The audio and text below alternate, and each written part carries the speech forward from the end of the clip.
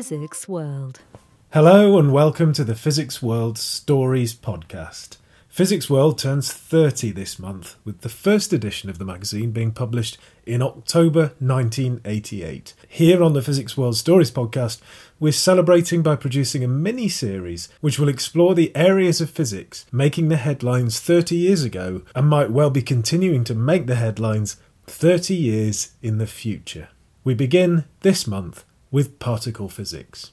I travelled to the Gravity Fields Festival in Grantham, the birthplace of Sir Isaac Newton, and there I met with Professor Val Gibson. Professor Gibson is a patron of the Gravity Fields Festival, which is a festival that takes over the village of Grantham with science shows and science talks. But Val Gibson is also a professor of high-energy physics and the head of the high-energy physics group at the Cavendish at Cambridge University.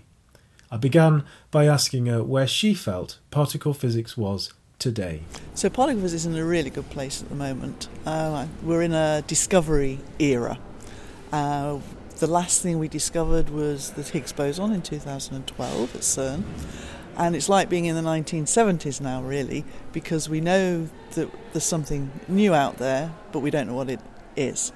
And in the 1970s, something came out completely out of the blue, which was a new quark, which was the CHARMM quark, which was discovered in the States by two experiments at the same time. And now we're in a place where we need to discover something new beyond what we currently understand, and hopefully that'll be something that may explain the dark matter in the universe. And when you say we don't know what it is... Well, we know about 4% of the universe, right? And it's the other 96% that we don't know what it is. And 25% of that is dark matter and the rest is dark energy. So we can actually go and look for what the dark matter may be in our particle physics colliders. And is that where CERN is going now and the other particle colliders? Is that their main focus? Well, CERN's main focus at the moment is the Large Hadron Collider and exploiting that as fully as possible. So really understanding the Higgs boson, which is the newest kid on the block, and all its properties, understanding all its interactions with the other particles of the Standard Model, and also following up a few anomalies that are out there as well, that are indications of physics beyond the Standard Model. So we really want to exploit the Large Hadron Collider as much as possible, but there's also a lot of other things we can do as well. And these anomalies which suggest something outside of the Standard Model, are you confident that they're going to show us something? You can never be confident. So we have the statistics which are, sort of, I would say, indications, little peaks of potential new physics. What we do need to do at the moment is look at all of the data that we've got from the Large Hadron Collider, especially with the LHCb experiment, which is studying the quarks and the flavour physics from the quarks. And if they come to statistical significance of 5 sigma, we always talk in terms of sigma, and 5 sigma statistical significance, then that would be an absolute groundbreaking discovery. Of course, when you analyse all the data, it may also go away. So I would not be confident until I've actually seen the results. Okay, I'll let you get off of that. 30 years ago, do you think if someone had said to you, would have found the Higgs boson, we'll be starting to look into things outside the Standard Model and we're looking to find the answer to dark energy and dark matter, do you think 30 years ago you'd have thought, okay, we will be there in 30 years? No, I think I was pretty confident we'd discover the Higgs boson because everybody believed that it would be there. It was sort of theoretically sound that the Higgs boson would be there.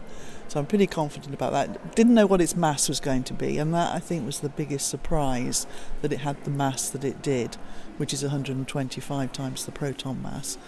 But that's put us in a very difficult position.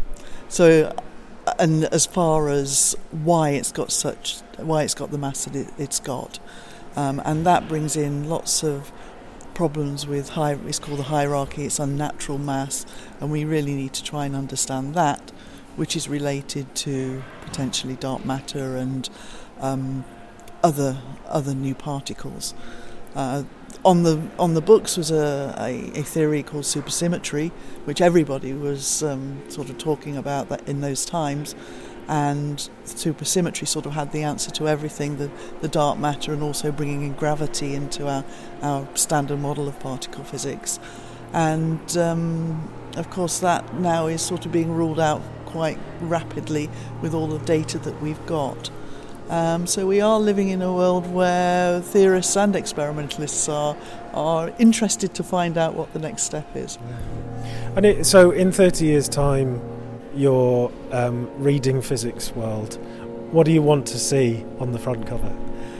In 30 years' time, when I'm retired and sitting in the Caribbean sipping a cocktail, I would like to see the discovery of a new particle which can explain dark matter.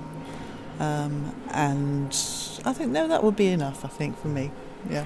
That would be awesome, wouldn't it? Yeah. Just the idea that the really, really big is so intimately connected to the absolutely tiny is just fascinating. Yeah, and we have to search everywhere. So not only do we have to look about the things we know, like the Higgs boson and all the particles connected with the Higgs boson in the Standard Model, but we also got to look at things like neutrino sector. The neutrinos are something which are relatively unexplored at the moment. We know they have mass, but we don't know sort of the hierarchy in their mass.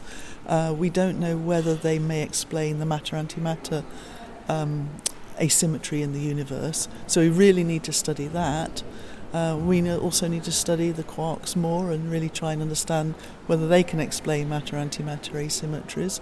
And then there's all the other things that we can do as well, not only on large-scale colliders, but also smaller-scale experiments. I think the community is moving to a more diverse experimental techniques, both big scale and small scale, to try and answer some of these questions. We'll hear more from Professor Val Gibson later in the podcast, but in the October 2018 edition of the Physics World magazine, Christine Sutton explores particle physics in a special feature in which she highlights the questions which will be preoccupying particle physicists for the years to come.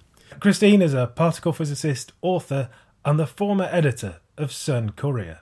There's the questions of dark energy and dark matter, the pondering if string theory can ever be verifiable, and why there's so much matter compared to antimatter. But one question Christine highlights might just have stepped a little closer to being answered. Is there supersymmetry between the particles of matter and the particles that mediate their interactions? Recent results from Antarctica might just hold the key. ANITA is the NASA-funded detector, the Antarctic Impulse Transient Antenna, suspended from a helium balloon flying at a height of about 37,000 metres above the Antarctic ice, and it studies high-energy cosmic neutrinos by detecting the radio pulses emitted by their interactions with the Antarctic ice sheet. In the last 13 years, scientists have picked up the radio signals of two strange particles which appear to have tunnelled through the whole of planet Earth and up into the Antarctic atmosphere. A paper released on the arXiv preprint server in September 2018 suggested that these anomalous particles are highly likely to point to physics beyond the Standard Model. Derek Fox of Penn State University is the lead author on that paper. The way I look at this paper is we have come in and put a couple of pieces together, sort of puzzle pieces, if you will, that were out in the literature, that maybe were stimulating a little bit of conversation, in this corner or that corner of astrophysics and particle physics and particle astrophysics. And in the course of exploring this very interesting mystery of the ANITA anomalous event, we realized that the picture that you got by putting the pieces together was really, in a way, even more profound than you would suspect at first, just exploring the nature of these two published and identified events. And so that's the way I look at it. We did some work to put some hard numbers on the prospects for generating these anomalous events just using known physics, standard model physics. And we really, I think, put that one to bed. So nobody is talking about standard model explanations for these events anymore, which is, so that's a small victory. It's still possible that they're somehow a strange and unexpected phenomenon.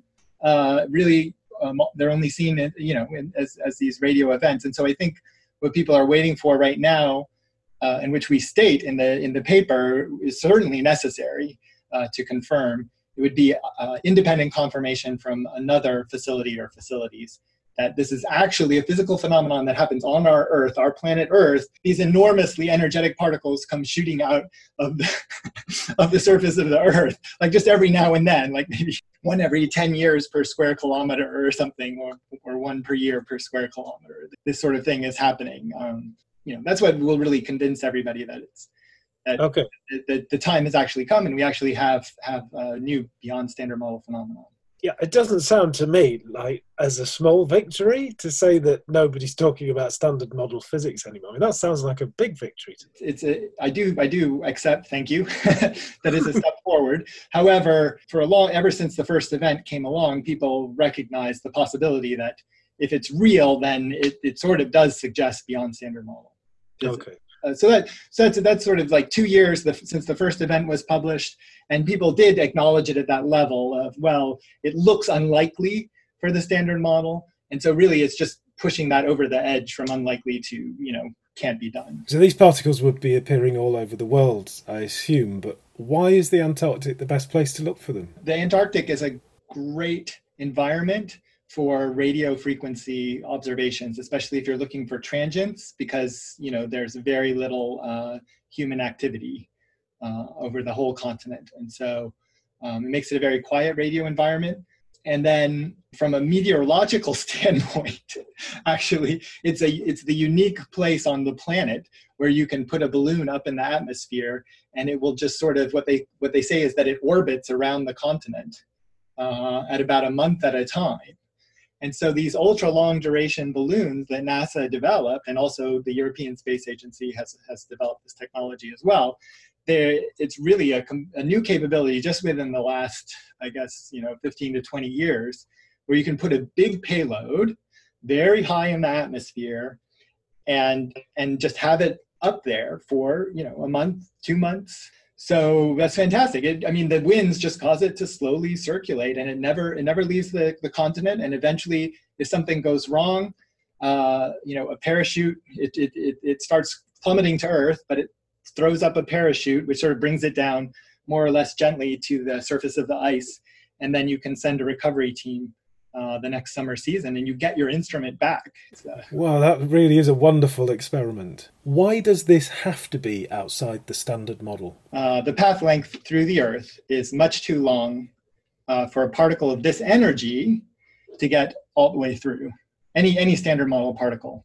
And so the thing to appreciate is that we're all raised, and we understand that neutrinos, for example, which are standard model particles, highly penetrating standard model particle, 1 trillion passing through our fingernails every second from the sun, and they pass through the Earth without any trouble, and they can go through a light year of lead, before interacting. The thing to understand is those are relatively low energy neutrinos, MEV, or sort of nuclear energy neutrinos. And as you increase the energy, the neutrino becomes more likely to interact with all the stuff around. And so once you get to these extreme energies that correspond to the actual cosmic ray showers seen by Anita, then assuming that's calculated correctly, but they have done their calibration, assuming that's calculated correctly, then the neutrino can really only get through about 300 kilometers of Earth. You work your way backwards along the direction that this shower was coming from, and you see you're looking down below the horizon by 27 degrees or 35 degrees below the horizon, and so there's a lot of Earth, ice and Earth and mantle even of the Earth that you're going through. It's 5,700 or 7,200 kilometers. So that's many interaction lengths, which means you greatly suppress the flux that eventually emerges. We do this, we address this question with simulations because there are some subtleties with the idea that the neutrino, even if it interacts, it might still get reborn in a sense from decay of the subsequent tau.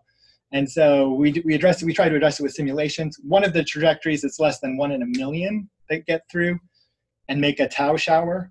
And then the other trajectory is less than 1 in 10 million. So it's extremely unlikely. Just like I say, just the first thing you think is, wow, that's a crazy trajectory for a high energy particle in the standard model. So there's nothing that gets through this stuff easier than a neutrino in the standard model. So if a neutrino can't do it, then no particle can. So what is it? Well, what you need, and this is the argument made in our paper, the key missing ingredient is some beyond standard model particle that you create in cosmic ray interactions on the far side of the Earth. And specifically, actually, high energy neutrino interactions. So in a way, the neutrino comes into the story at least twice. So the neutrinos on the far side of the Earth, they come through, even though they're very high energy, they still get through the atmosphere with no problem. They penetrate maybe 100 kilometers or 300 kilometers into the Earth, and then they interact. Every once in a while, that interaction produces this necessary beyond standard model particle, which is heavy enough and has sufficiently weak interactions, that is weaker than the neutrino, that it can make it through the Earth. And so it propagates through the Earth more or less unmolested, and then decays at some point. And when it decays, it needs to decay into a tau or a tau neutrino. We think it decays into a tau. Seems like the most likely possibility. And then the tau can decay to make a neutrino, which can get you the last, let's say, 500 to 1,000 kilometers to the surface of the Earth. And the final ingredient, that tau neutrino then needs to interact, make a tau that very close to the surface of the Earth, such that the tau comes flying out of the surface of the Earth and decays to make this big cosmic ray shower that's observed by Anita. Arguing from the basis of the observations, one needs a beyond standard model particle to get you through the Earth, like 90% of the way through, before you make that tau or tau neutrino that can then emerge from the surface of the Earth as a high energy cosmic ray shower.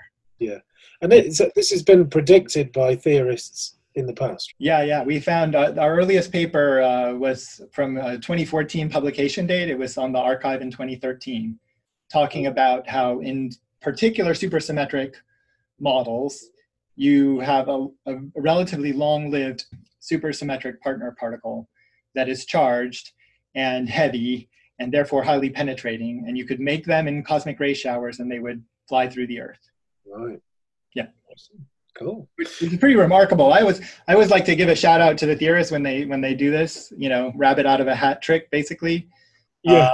And provide or theoretically anticipate something really bizarre. That then maybe, we don't, but then maybe turns out to actually, correspond to reality. It's really incredible. You say rabbit out of a hat, but it's not like they were just sitting there thinking up magical ideas and hoping that one of them came true. As Richard Feynman said, it's imagination in a straitjacket, right? You can have whatever idea you want, okay, and then before you can publish it or claim it as a new and interesting idea, you only have to check it against all observations that have ever been made and all theories that we have that have currently been tested. And then you can publish, yeah. What's the kind of implication, though, of it being outside the standard model? What's the implication for the standard model? What's the implication for particle physics in the future? Well, let me say first that it is well known that the standard model is not a complete theory of the fundamental interactions of nature. It cannot explain neutrino oscillations. It doesn't create dark matter, which we really need to glue our galaxies together and produce the power spectrum of the cosmic microwave background that we see. And it doesn't really account for dark energy, although that is maybe even a farther future challenge than the dark matter. So it's not a complete description of nature. And we have been, sort of feeling our way as a community, like the astrophysicists and the physicists, trying to attack different angles in hopes of sort of cracking it open and getting a lead for the next steps.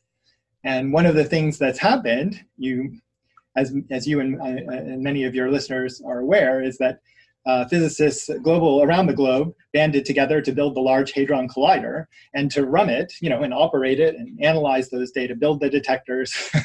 I mean, this is an immense effort. I guess I've seen it estimated at 10 billion, euros to date, or for the nominal lifetime of the experiment.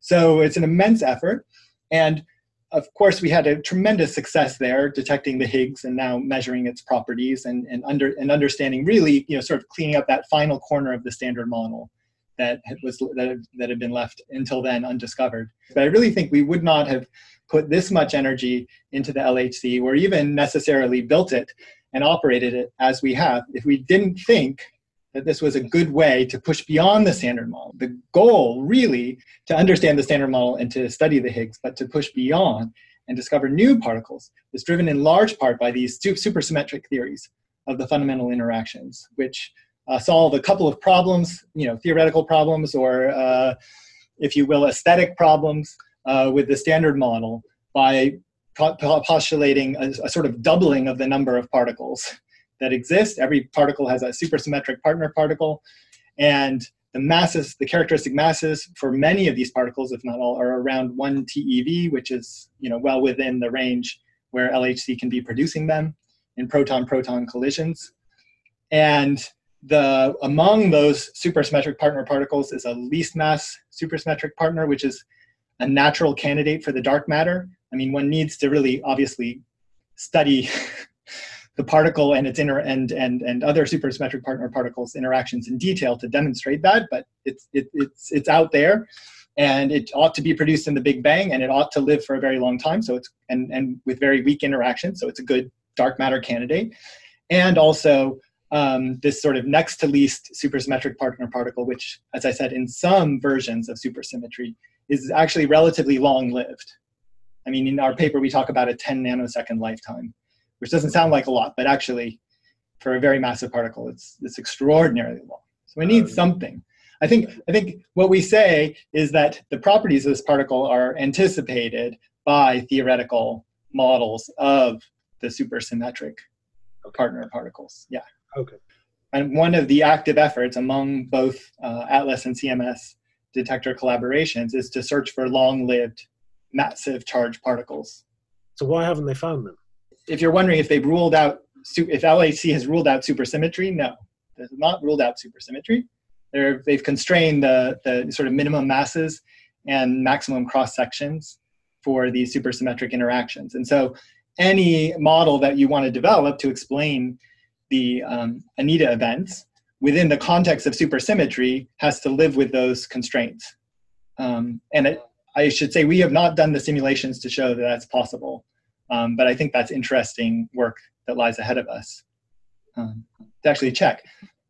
But yeah, LHC just needs to continue going, collecting more data, right? And the expectation is if supersymmetry is really true, then LHC is actually the facility that you need to ultimately to discover these particles and to study them. I think most of us, when we think of particle physics, probably think of CERN and the Large Hadron Collider. But I wondered what other facilities are available. Here's Val Gibson again. Currently on the books there's the future of the LHC. So the LHC is going up to high luminosity, which means higher rate, more and more events. And then CERN is looking towards the next collider, circular collider, which is called the FCC. And that comes in three types, if you like. You can collide protons, you can collide electrons on positrons and electrons on protons. So you've got lots of options there. There's also a proposal in China to build an E plus E minus circular collider and really study the Higgs boson in detail. There's also a linear collider that's proposed in Japan that will study the Higgs boson in detail. And then there's the neutrino program, and so there's many activities going on around the world. Particle physics is an international endeavour, and the Institute of High Energy Physics, IHEP, is the research base for particle physics in China. Yiming Li is a physicist at the centre of their research and development. I got my doctorate degree in Oxford at UK, and I worked in a French lab before joining IHEP actually 1 year ago. And I'm interested in using the data from high-energy physics colliders to study how the very fundamental particles form together the stable hadrons, that's the matter around us, and how their decay indicates the new physics mechanisms beyond the energy scale that we cannot yet directly reach. And in order to achieve that, we want to reconstruct their decay product very precisely. That's why we also want to build good detectors. And I'm also part of the IHEP efforts to build such kind of high-precision silicon detectors. Working at the forefront of particle physics research is surely interesting enough, but for Yiming Li, the future is particularly exciting. As a particle physicist, I think everyone's ambition would be to make great physics discoveries. So far, I have been using the data mainly from European experiments, and I think it would be my dream to make such great physics discovery in an experiment which I helped design, whose physics motivation I involved in planning, and whose detector I helped building. And that's exactly what we are doing now in China in IHEP. Yiming Li was talking to Physics World for a commissioned careers video for IHEP, and the team also caught up with Yifang Wang, the director of the Institute of High Energy Physics. IHEP would like to be a center and the leader of high energy physics, but in addition, we are also building and operating a lot of large science facilities. We have several sites in addition to our main campus in Beijing, Yiquanlu. One is in Dongguan, which is our spallation neutron source facility SIT. We have 2 neutrino experiments in the south of China, in Guangdong. One is Taipei react neutrino experiment, and the other one is the German underground neutrino observatory called the JUNOT. We have also a high altitude cosmic ray observatory in Tibet and also in Sichuan. We are actually building the world's largest detector for react neutrinos. It is actually technologically most advanced detector and also with great scientific potential. The world best light source, which is going to be built in Huairou, has the best specifications or the most advanced specifications of the light source. We are also thinking about to build the world's largest electron-positron collider. It's called the CPC. CPC is meant to study the properties of a Higgs boson.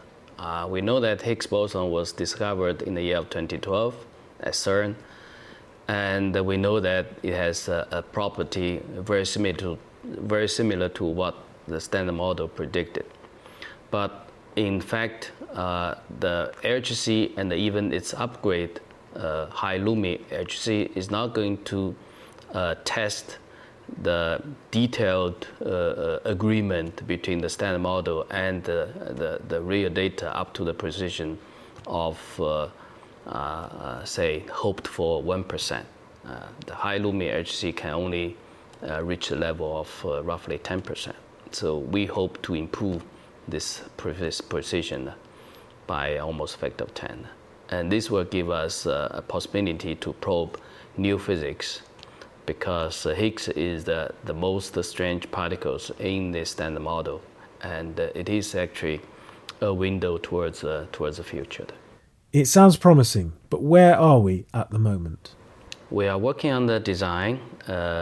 We almost finished the conceptual design report, and we started also a number of R&D projects for some of the key components of the actuator.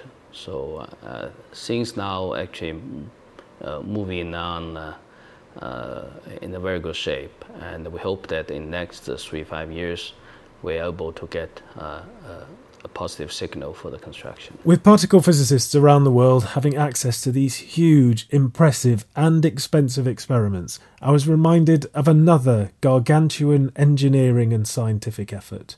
we return to the Gravity Fields Festival and that conversation with Val Gibson. We're coming up to 50 years since Apollo 11. Such an enormous expense and effort from so many different scientists, 400,000 we are led to believe, and engineers. And do you feel like understanding dark energy would be more important than the moon landings, or where do you think it fits in the history of science, if it happens? Yes, it's a good question. Clearly landing on the moon was incredibly important, not only scientifically but politically.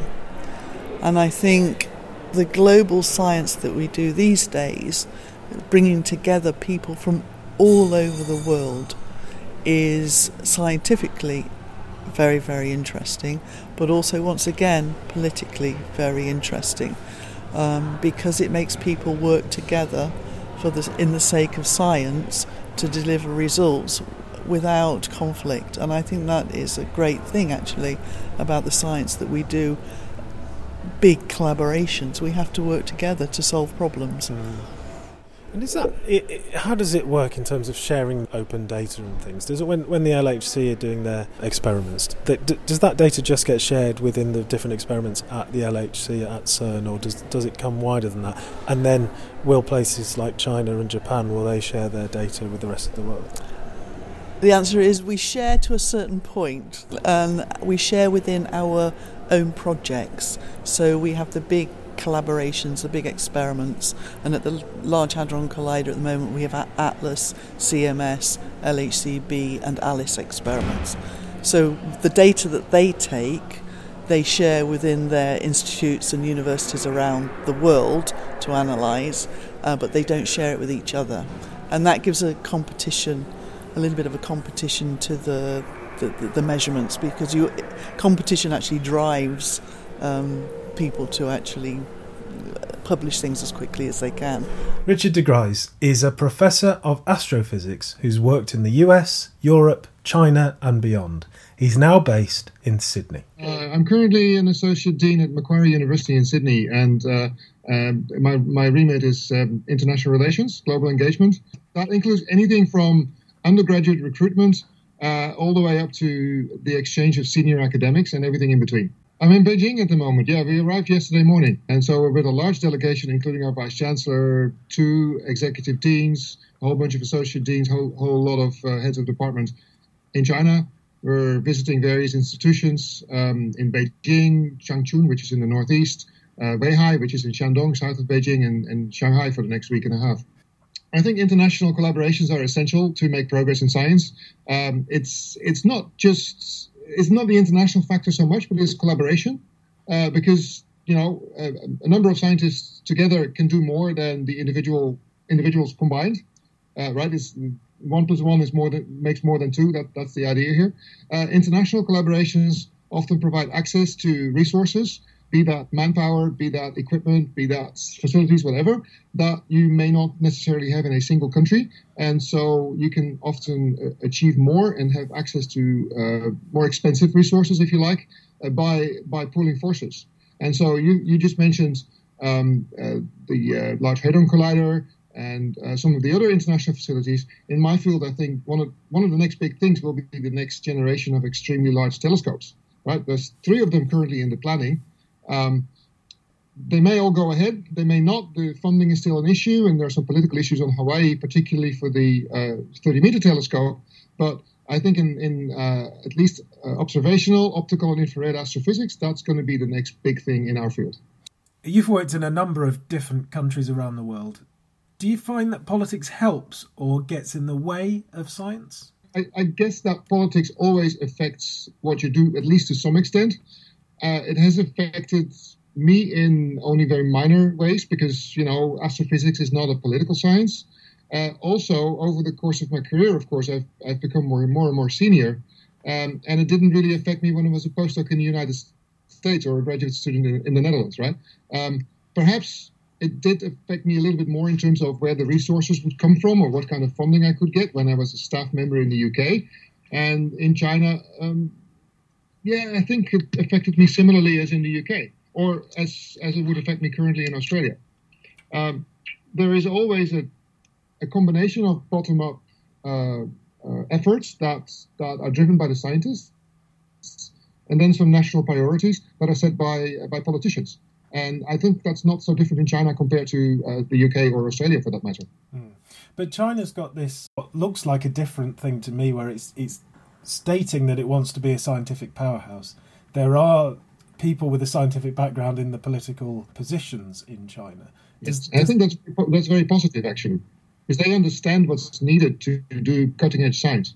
So, okay, in terms of the Chinese funding landscape, the main funder of science in the physical sciences, the natural sciences, is the Natural National Science Foundation of China, NSFC, which operates pretty much like most of the Western science councils that provide funding. You apply for funding, it goes to a panel, and the panel decides based mostly on merit. Perhaps not entirely, but mostly on merit.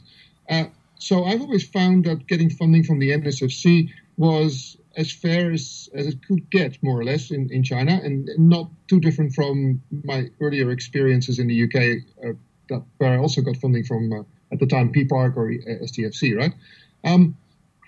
At higher levels in China, if you want to get the big money, the national key research and development projects, such things like that, first of all, you need to apply for those in Chinese, and you need to defend them in person. That's where a likability factor comes in to some extent. And sometimes the calls for topics or subjects that would be funded are driven by lobbying that happened in the year prior to the release of the call. That's not the way I would like to see it, clearly. But if I were based in the UK or in Europe, I would be really annoyed and worried. I'm based in a non-EU country, and so Brexit will probably not affect my science directly. I continue to collaborate with colleagues in the EU and in the UK separately. I don't really depend on getting EU funding that includes the UK. So for me, Brexit, it's annoying for a number of different and also personal reasons. But you asked me about how politics affects the science, and it's not necessarily national politics that affects the science, but it's the politics within the community that sometimes drive things in directions that may not be the best for science as a whole, but that kind of result in a compromise for everyone involved. You spent 8.5 years in China, you've lived in the US and Europe, you're now based in Sydney. From that global perspective, where do you see physics going over the next 30 years? Projects become bigger and bigger and more expensive. And that means that you have to collaborate more and more in larger teams and also in international teams. And I think that tendency will continue. There will still be smaller groups of people working together on smaller questions, but the big questions require a lot of funding, a lot of government funding as well, and the efforts of hundreds, if not more, people. Right, so that's where I see things are going. We talked about the next generation of particle collider already, which may or may not be built in China. The next generation of extremely large telescope. There are 3 of them in various stages of planning and construction. They are multinational projects which are supported by enormous teams of scientists and engineers hailing from all kinds of different countries. And I think that's the way it's going. That also means that if you want to have a share of the time, be that beam time or observing time, you get a very small fraction of it. That's also why you need to collaborate with more people so you get more time. So if there was one thing that you could change to make the future better, what would it be? Well, actually, that would not be anything related to facilities, but it would be related to the movements of my colleagues. Because at the moment, there is a clear bias still in the world, or a difference between those from rich developed countries and those from not so rich and not so developed countries who are doing fantastic science, but see all kinds of barriers on their ways to go to meetings, to collaborate, to access the resources that they need to become even better. There is talent everywhere, and I've seen it in many of the poorer countries. I was in Armenia, for instance, just a few weeks ago, and lecturing at a summer school. The students there from the region, they were fantastic. They were brilliant, and they were all looking for ways to contribute to society. But because of their passports, they were limited in what they could do. And so, if I could change anything, improving mobility opportunities for young people particularly in the sciences, that would be something I would like to do. I'm giving you a key to the future now. There's a Physics World magazine, the front cover, it has a headline. What headline do you want to see on the front cover? Oh, gosh. Solved with an exclamation mark. We don't know what dark matter is. We don't know what dark energy is. We don't know how the four forces in physics interact with each other. And so I think we need a combination of very smart and clever theorists, astrophysicists, and particle physicists to make a dent into that question. I look forward to receiving the next issue. At a time where many of our news channels and to some extent our politicians seem focused on the negative news around the world and the differences between us, once again I'm heartened to learn of the efforts of the physics community leaving all that aside to pursue their scientific goals. Particle physics seeks the answers to the big questions in the imperceptibly small. Getting to those answers requires collaboration across disciplines, across nations, across borders, open to all and any gender and ethnicity. It's a message I hear time and again from physicists everywhere. We're 30 years on from the first edition of Physics World magazine. Particle physics shows no sign of decaying. Sorry. Next month we'll continue this mini-series to celebrate Physics World's birthday by looking at gravitational wave research, 12 months on from that groundbreaking announcement from LIGO. We'll also be hearing about a collaboration between gravitational wave researchers at the University of Birmingham and artist Leo Trimble, creating a musical instrument out of gravitational wave science. They've connected a synthesizer to a Michelson interferometer and used direct control voltage information to make the music. They start with the sound from the interferometer, they use the machine they've created to create resonated notes, and finally the sound goes through a cloud texture which samples the sound over itself. Physics World, this is for you.